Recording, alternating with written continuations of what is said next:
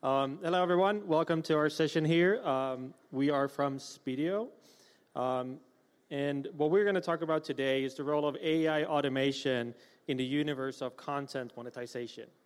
We want to talk about the capabilities of that and capabilities of automated production. So basically, if you take that a step further, what happens is that you as a rights holder or as a league or federation, you can actually benefit from these limitless possibilities that lies within this universe of delivering everything, everywhere, all at once. Last year when we were here on stage, we introduced a new concept called autocasting, and that was really about a very large-scale, cost-effective way using automated production to stream thousands of games at a very cost-effective way, and you could have automated run sheets, and you can make it look really good. And Ian is going to tap in more and do a deep dive into that today. But this year, so the focus now about the content monetization is really how to unlock revenue streams with the help of technology. So just quickly, my name is Niklas. I'm the product marketing director at Spiideo, and Ian is an expert in the field, so that's why he's joining me here on the stage today.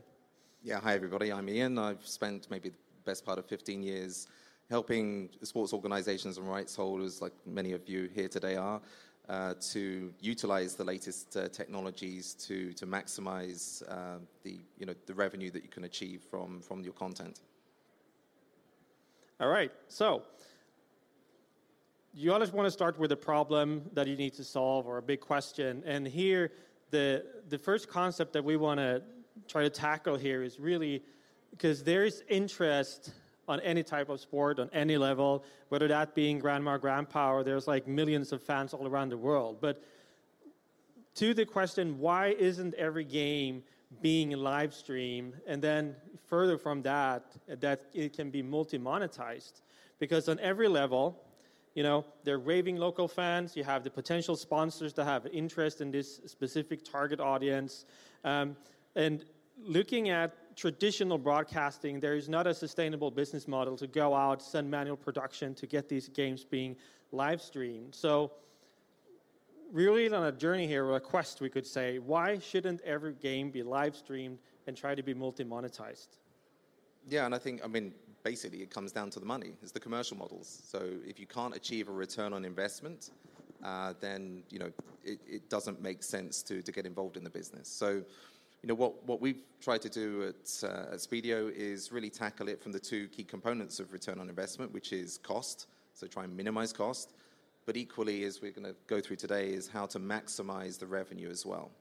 So in terms of reducing costs, what we've tried to do as much as possible is use automation. We use the word AI, but effectively it's automation. So we can automate as much of the process, the video production process, the content production process, then that takes a huge amount of cost out of the whole process.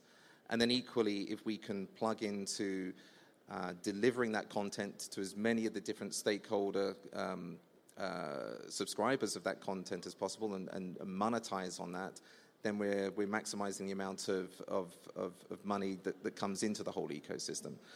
So we've really been trying to use technology to, as I say, minimize costs but maximize revenue, so you get a positive return on that investment. All right, so now we try to set the scene and get into the context of what we can deliver with Spiideo Sports Production Cloud. And having the sports rights holder in the center of this entire ecosystem, we want to go through the various revenue opportunities that exist within using this one single camera technology. So, Ian, let's try to deep dive into this right now. And obviously, when you think about sports and live broadcasting, it's the live streaming or live broadcast that you see. So let's start with this fundamental thing, the most obvious of the revenue streams. Yeah, no, sure. And of course, that's the big part of why most people are here these few days. So, yeah, live media rights and the revenue that can be generated from those rights is one of the key components of bringing money into the sports ecosystem. So whether that's through subscriptions, whether it's through pay-per-view models, ultimately getting that content produced live creates a lion's share of monetary value. So what we obviously do, because we're a fully cloud-based platform, everything that's produced on Venue, whether it's from a single camera, whether it's from multiple cameras, everything is streamed to the cloud. Once it's in the cloud, of course, we can then slice and dice that content and deliver it in different streams to different groupings of fans and audiences. But ultimately, it's to OTT channels, but we're also delivering to linear broadcasters as well. The quality is good enough these days with AI production that linear broadcasters are happy to take it. We're obviously looking at how to enhance and enrich that content as much as possible with the expectations of replays, with multi-camera, with multi-feeds to different stakeholders. So it still today is sort of one of the key forms to monetize the content.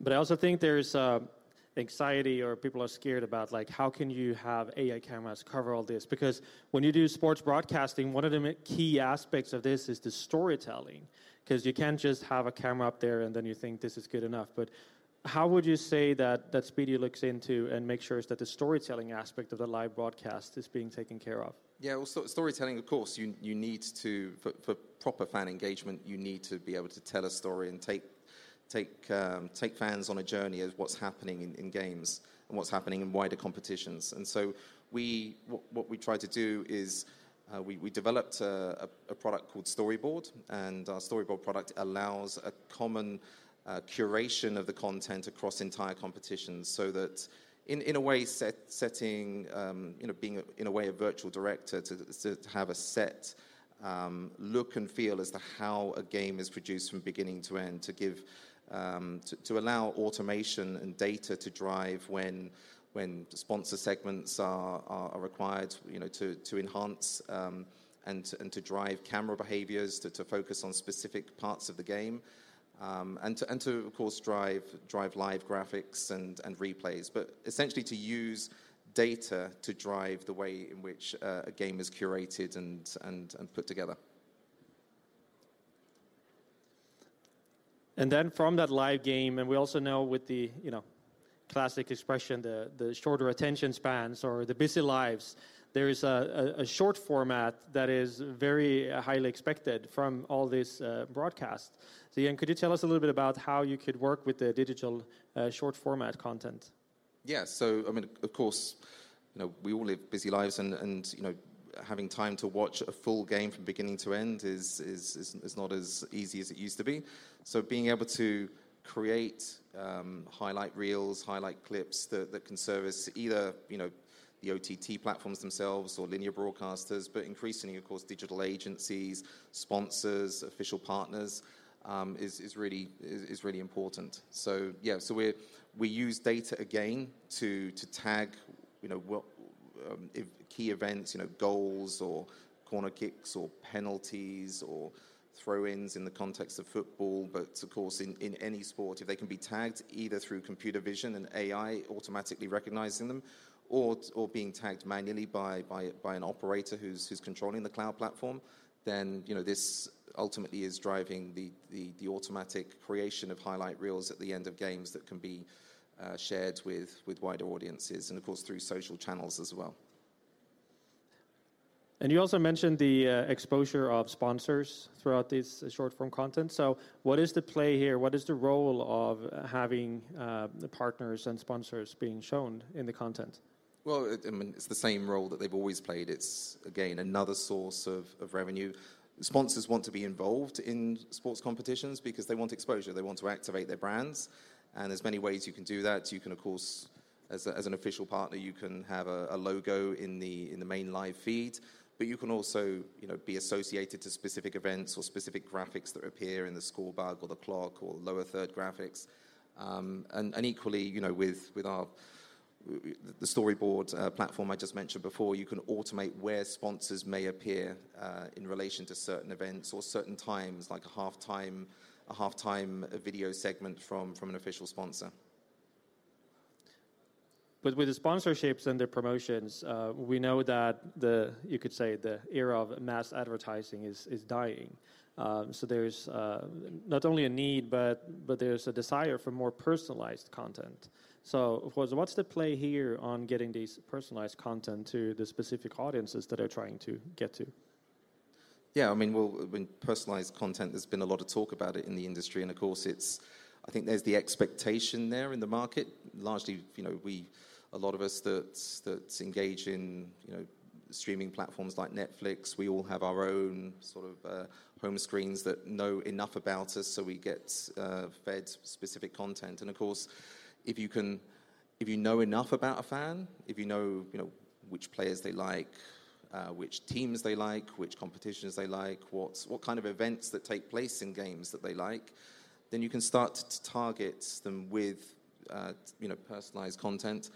Equally, if you know enough about them, what socioeconomic group, what age group, what gender they are, where they live, what their preferences are, then of course you can service them with much more tailored brands and sponsors. Especially as we're coming to the end of cookies being a way in which to capture data on audiences. You need to much more rely upon fan data from first-party data to drive advertising brands through programmatic advertising to have a relevant connection. All right, so moving ahead here, and I would say this is probably one of the more exciting advancements that Spiideo made throughout the several last months here, being able to deliver a low latency feed for the cloud for betting opportunities. So, Ian, what's the play for having the betting feed being available for the sports rights holder? No, exactly right. So, I mean, one of the challenges that we've had being a cloud-based platform is being able to deliver video in a short, low latency time frame, because this is key to be able to for betting data collection companies to collect the data as soon as possible to service the betting data markets, and of course also have streaming video as well to accompany that betting data. So I think we're really excited now that we've been able to deliver a very low latency feed, not just to service the betting markets. It has other advantages as well for broadcast, being hybrid productions. But yeah, having a low latency betting data feed now, or a betting streaming feed, is really opening up many doors for us. Yeah, and with the foundation for betting being the data being fed in, so data collection serves also a very important purpose for teams throughout the entire league, So how would you say that the data collection part has a key role here as well? Yeah, I mean, we do data collection on two fronts. We do it either live to help service the fan engagement and the experience of the broadcast and the live stream. This is really high frequency data for things like possession and pass by pass data. But equally, to your point, Nicholas, it's about collecting more deeper breakdowns of data as to how teams are performing, how players are performing, because this is extremely valuable to teams to help improve their performance, especially in lower tier leagues and competitions where this just hasn't been available to them in the past. So data is key, of course, for our automation, but it's key as well to service insights with on the professional coaching space. Yeah, and as you were talking about sustainable business models, there's also sustainability in making sure that the teams get new talents into their rosters. How can scouting future players also play an important role in this universe? I think largely because we're helping opening up the lower tiers of sport. I mean, this is where the stars of tomorrow are. So trying to identify and find the talents that exist in lower tier sport has always been a challenge because the content isn't there, and scouts just don't have the time and resources to go out personally to watch all these games. So by opening this content up and to be able to give visibility of lower tier sport is really helping to really energize the scouting market and provide a lot more content and data on players. So I think, just summing up here, we've gone very, very briefly, I hasten to add, but we'd be happy to take you through it more in detail on our booth in K04. But all of this is, as I said at the beginning, is about reducing costs through the platform itself. The infrastructure and the cloud-based platform really, in comparison to traditional broadcast productions, is a whole new level of entry-level cost. But then on top of that, by having the power of a cloud-based platform, you're then able to essentially catalyze and enable all of these different revenue streams that we've just briefly gone through now. So I think it's all about reducing costs and maximizing revenue to get a healthy and sustainable return on investment. And then in extension to the revenue streams directly related to the media rights. With Spiideo's platform and technology, you can also benefit from a very comprehensive portfolio where you have performance analysis. You can do video-assisted replay for game officials or umpires. So it's really a bigger ecosystem that is all cloud-based and can be accessed on any device. It's super interactive. So this is also part of something much bigger that we've just been tapping into today. Yeah, so we really want to be making sure that we've scratched the surface and sparked a little bit of interest here. Like Ian said, we're located down in the corner behind the NBA booth. We're at K04. We'll be happy to deep dive into this subject. We have several white papers on these topics as well. So we also want to thank you for skipping your lunch and sitting here with us today. And we look forward to see you out there soon. Thank you. Do you want to ask any questions to the audience? Does anybody have a question? Come on, one before lunch. I'm sure somebody has something to... Oh, there we go. There's your microphone. Say your name, please, and your company. Leszek Miklas, Poland, Ekstraklasa. Hi. Hi, Ian. Because I'm concentrating mainly on the production, I always would like to know, how do you manage the following the ball by the cameras, and who is deciding or what is deciding about what kind of replays I will present in the broadcast? Yeah, sure. In terms of actually following the action, this is our computer vision AI that has been trained on vast amounts of video content in the context of, say, football. So it knows where the action is, where the ball is, and makes a judgment call on how the framing of that action should be. Maybe just to explain for those that aren't aware, we essentially have fixed cameras that create a fixed a whole field panorama, and then we do a virtual pan tilt zoom within that. So it's a 1080p from a 2x4K panorama. So for the wide shots, the camera ones, in your case, we do a very good job of replicating in a very human way. So not a robotic sort of left-right. This is, even having slight motions that a human operator would have to replicate that same appeal. And we're constantly refining and updating the AI algorithms on a global basis. Because we're cloud-based, as soon as there's an improvement, it's updated to all of our clients globally. So, but of course, additional cameras, when you're doing extra classer, in your case, it's you expect other camera angles, and this is sort of the next step as well. But who makes the decision who to cut from what camera to another? That's something we're heavily working on, and of course it requires training based upon understanding how multi-camera productions are currently done today as well. Thank you. So, any more? We can have one more. No more questions? Do you have any closing remarks, gentlemen? Just to say, unlike the previous presentation where I think they took 40 minutes to mention the word AI, I think we've probably mentioned the word AI 40 times. And you have every right to do so. Yeah.